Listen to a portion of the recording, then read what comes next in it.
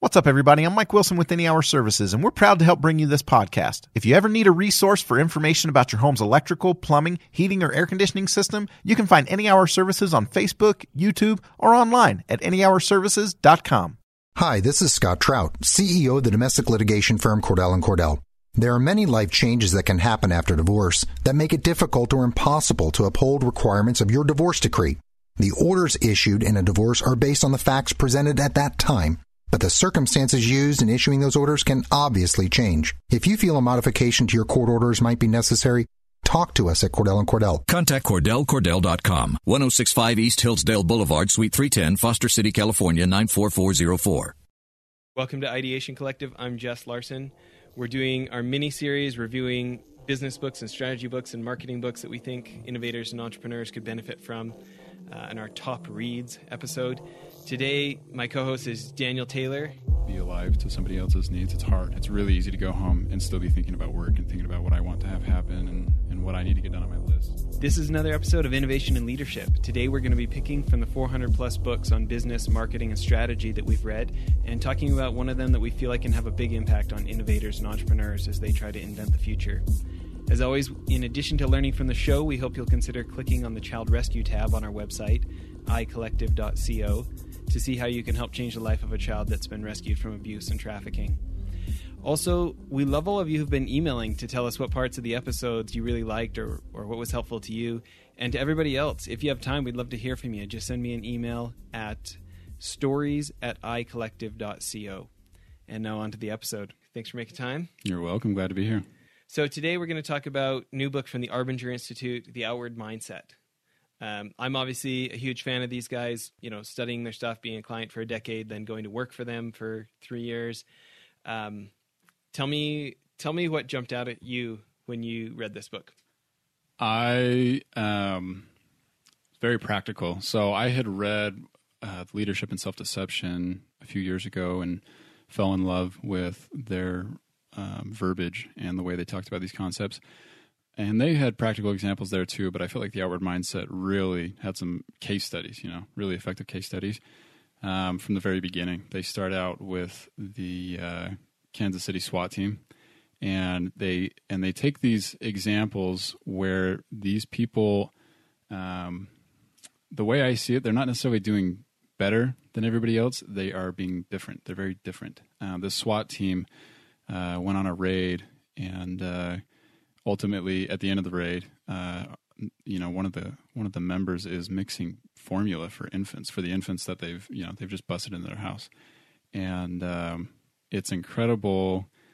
We would never associate a SWAT team mixing formula for infants, right? And there's just example after example like that in the book, and it was practical for someone like me. I'm not going into the SWAT team, but the principles are super real when you can see that kind of application. So, what about you?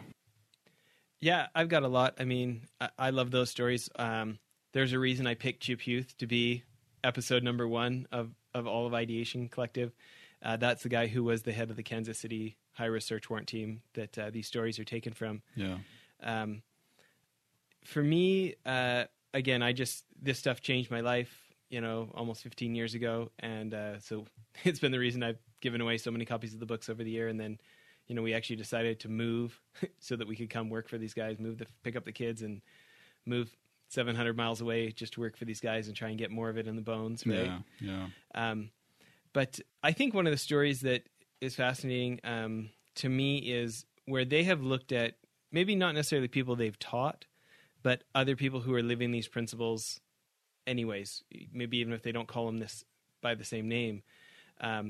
So why don't you talk about for just 1 second what the Outward Mindset is, from how you read the book, right? And then let's talk about the collection agency, right? There's a way to. There's 2 ways to see people when you are doing any behavior, and the Outward Mindset is to be alive to other people's needs and feelings, to understand that they're human and they have objectives and needs too. And then the other way to see them would be to discount those things and to objectify them more. And And so, it would be totally acceptable to us, I think, if that SWAT team had gone in and done that raid and rounded up the bad guys and taken them out and left everybody else there and left the babies crying and whatever. But with their moms. Right, with their moms. But to go into a situation like that, which I would assume is high intensity and adrenaline pumping, and to be sensitive enough to think, I can go mix formula right now for these infants. That's unreal to me. That member of the SWAT team was obviously alive to the needs of those people. He wasn't discounting, he's not even worried about their character, right? He's saying they're humans, right? And all humans have these needs and objectives similar to my own. And ultimately that causes people to, we're still doing the same behavior, but the way we do it and the things it ultimately leads us to do are so effective and produce so much value. There's a lot of other examples that we'll get into here where it just it results in incredible success in the business world. Well, I'm interested. Let's even talk, in the personal life too, let alone work. Well, we can start with a work example. So, can you think about a situation where maybe some of our newer staff or interns or something are getting on your nerves, whatever, and how this kind of stuff applies in a situation like that? Right. So when we first ended up with, 6 or 7 people showing up at the table every day, I thought I was doing a great job of saying, hey, will you work on that? Hey, will you work on that?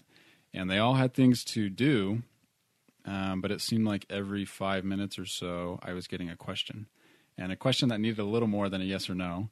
And so I would go home at the end of the day, and my to-do list was as big as ever, and theirs, was a little bit smaller. I had helped them, but I hadn't gotten anything I wanted to get done. And it was really frustrating at first. And I was like, why can't they just figure things out on their own? And why is that not natural to people? And then I started thinking, you know what? I remember in school, in college, not long before, when a professor would give an assignment or a project or whatever, a paper, we would all ask questions until everything was so clear that we couldn't make a mistake because we're worried about this grade. And these are interns coming out of college, and they are in that mindset, right? I want to do everything right. I want to get an A+, and I don't want to make any mistakes. And so I was like, you know what? I need to be approachable so that they'll ask me questions, but I also need to be helpful, and I need to empower them so that they feel like they can go do those things, right? I need to make it clear that, like, I'm not giving you an A and I'm not going to give you an F. I need you guys to try these things and learn for yourselves. And through kind of my behavior and my warmth and my seeing them in that regard, things helped. Things changed. I wanted them to ask me questions, just not every 5 minutes. But over time, people would start sending work to me and saying, hey, I'm done. What else can I do? Instead of saying, how do I start? And, I'm still working at that. But that was that was definitely an example of how to instead of be frustrated by people, to be alive to the reasons why they're asking those questions. So, sure. I do think that what's fascinating about these guys, and for anybody who doesn't know, Terry Warner, the guy who thought this all up 30 years ago, Yale PhD, taught at university here in the States for 30 years, taught at Oxford. His book, Bonds That Make Us Free, is probably my all-time favorite, right? Yeah. But I think part of the power, the magic of all this too is ideas that you come up with you wouldn't have come up with otherwise. Mm-hmm. Will you talk about the bill collector that they talk about in the book? Yeah, I love this. We are familiar, I think, with how most collections agencies operate, and there was a guy, I'm going to fail on the details here, but he had a collections agency. And he realized that, so many people weren't able to pay whatever they were supposed to, right? They weren't able to make good with their debt. And instead of punishing them or, writing them off as incompetence or whatever, he does a little research and he finds out why. Why can't you pay the bills? Why can't you do this? And he starts to see that all these people have these ridiculous needs. and of course they're not able to pay back their debt. They're somebody in the family, the provider in the family is in jail, or the provider in the family is ill, or all sorts of things going on that's resulting in them being unable, and some of them were homeless and living out of their car, and there was just thing after thing after thing. So instead of thinking, I'm in a hopeless market or whatever, he decides and convinces his whole company to go help these people. Let's get them to where they can pay back, right? Let's help them with their needs and their situations. And I don't remember how long it took, but within some matter of time, they turned into this crazy successful collections agency, right? I remember I was working with these guys at the time when one of my coworkers over there, Chris Wallace, found this story. I'm pretty sure he was the one who started emailing it first. Maybe found it at Harvard Business Review or something like that. Mm-hmm. And to me, at first, when they started telling the story, it's like, oh, that's nice. It's a feel-good story. And then at the end, they're like, and we are 100% more profitable than our second place competition. It's like, whoa, yeah. Right?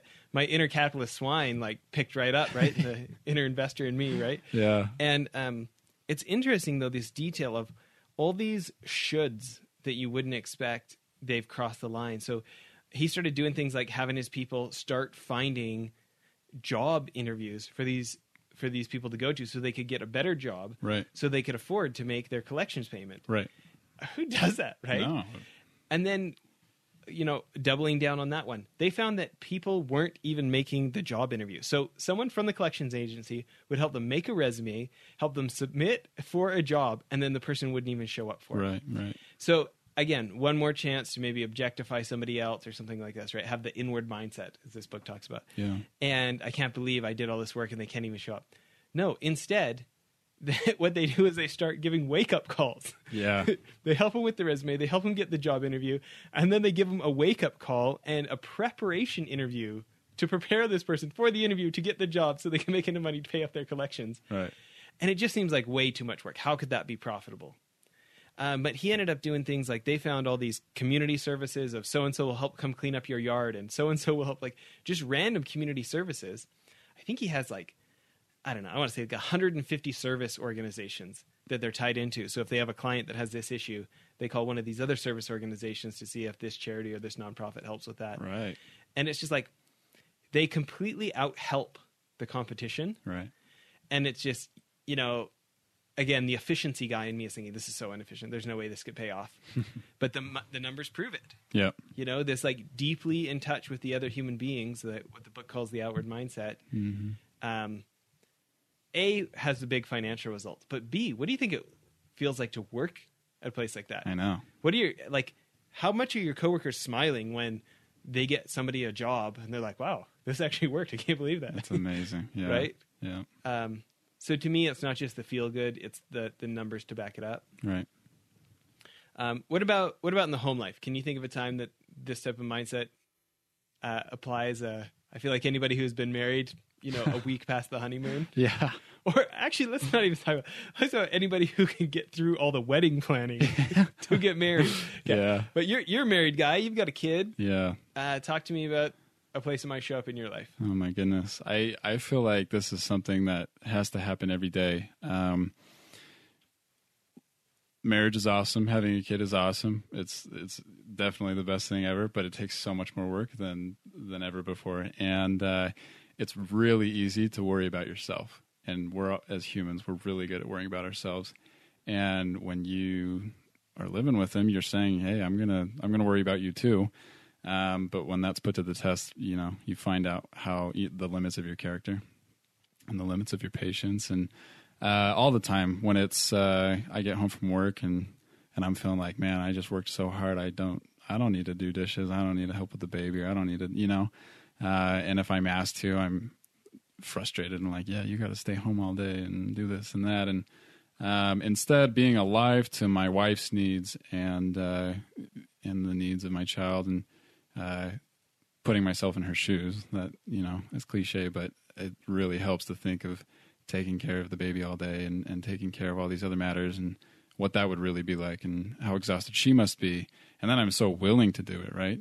But until we take that little mental time to really be alive to somebody else's needs, it's hard.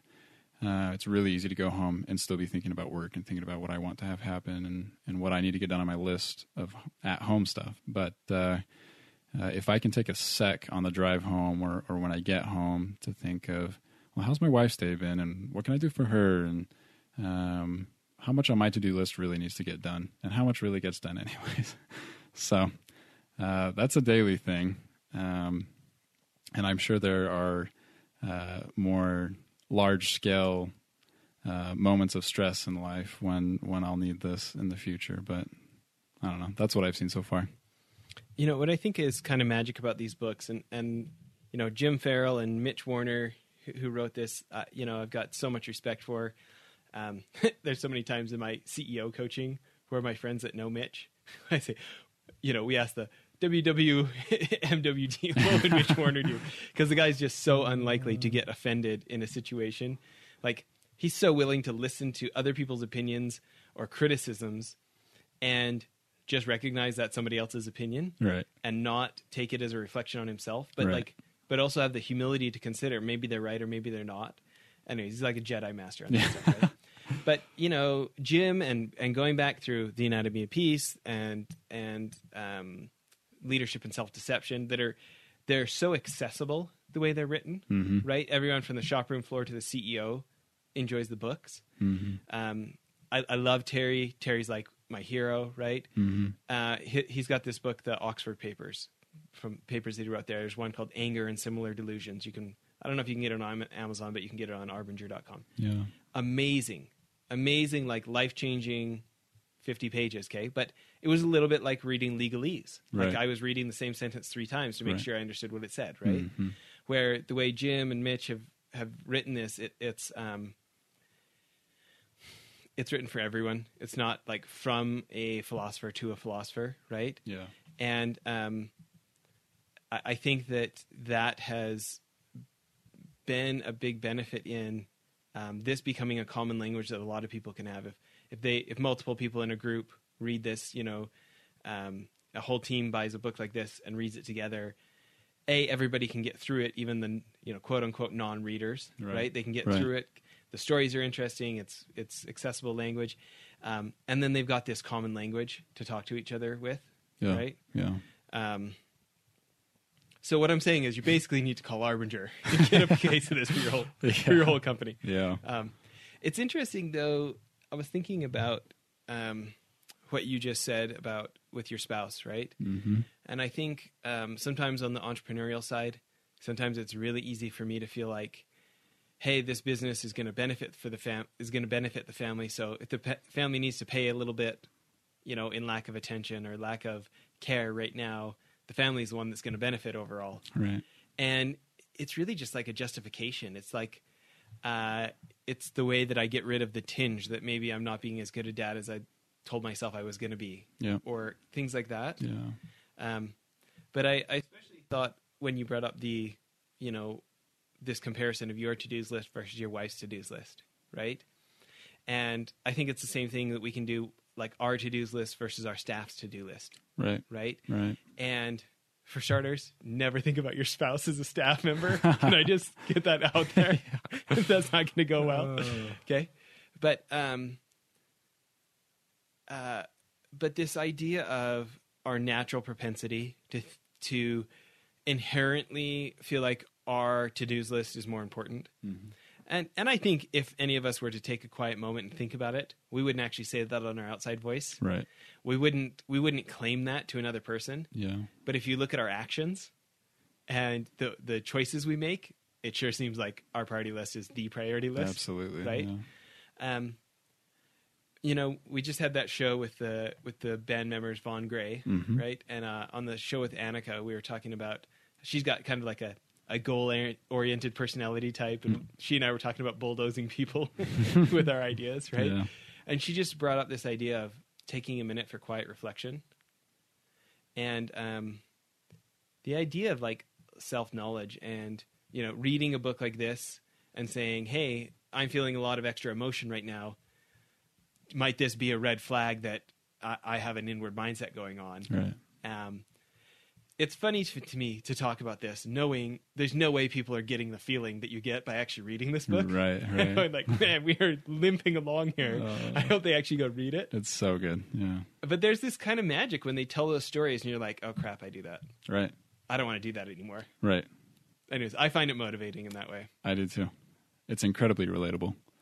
I think that's when I first read Leadership and Self-Deception, I was like, oh my gosh, they've set this up in a way that I'm the guy in the chair. They're messing with me right now. Yeah. Totally right. Yeah.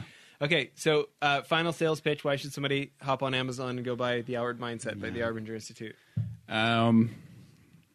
It is life-changing. I think perspective is one of the most powerful things in the world.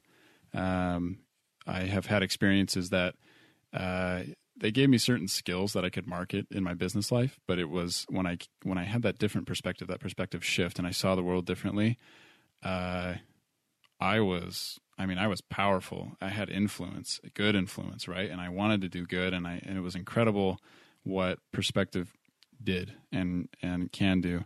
It's something that needs to be constantly nurtured and refreshed. And this book, their material is a way to do that. The Outward Mindset, specifically, is just so practical.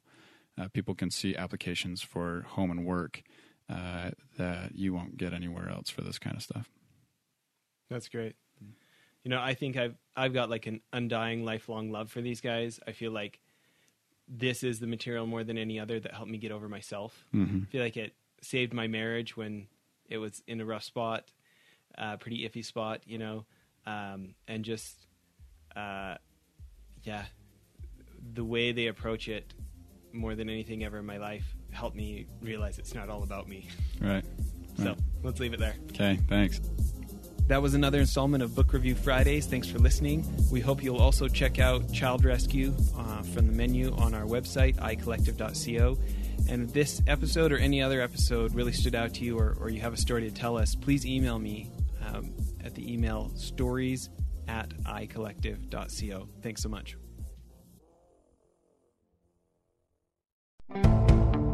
Now's the time to find your color, your paint, and everything to get started during red, white, and blue savings at the Home Depot. Transforming your room is easier than ever. With the best deals online and in-store, you can confidently select your color and the tools for your next paint project. Get a colorful new experience and the right paint for the right price. Save $10 on 1 gallon and $40 off 3 and 5 gallons for a limited time only at the Home Depot. More saving, more doing. Limit 25 gallons per household. See store for details.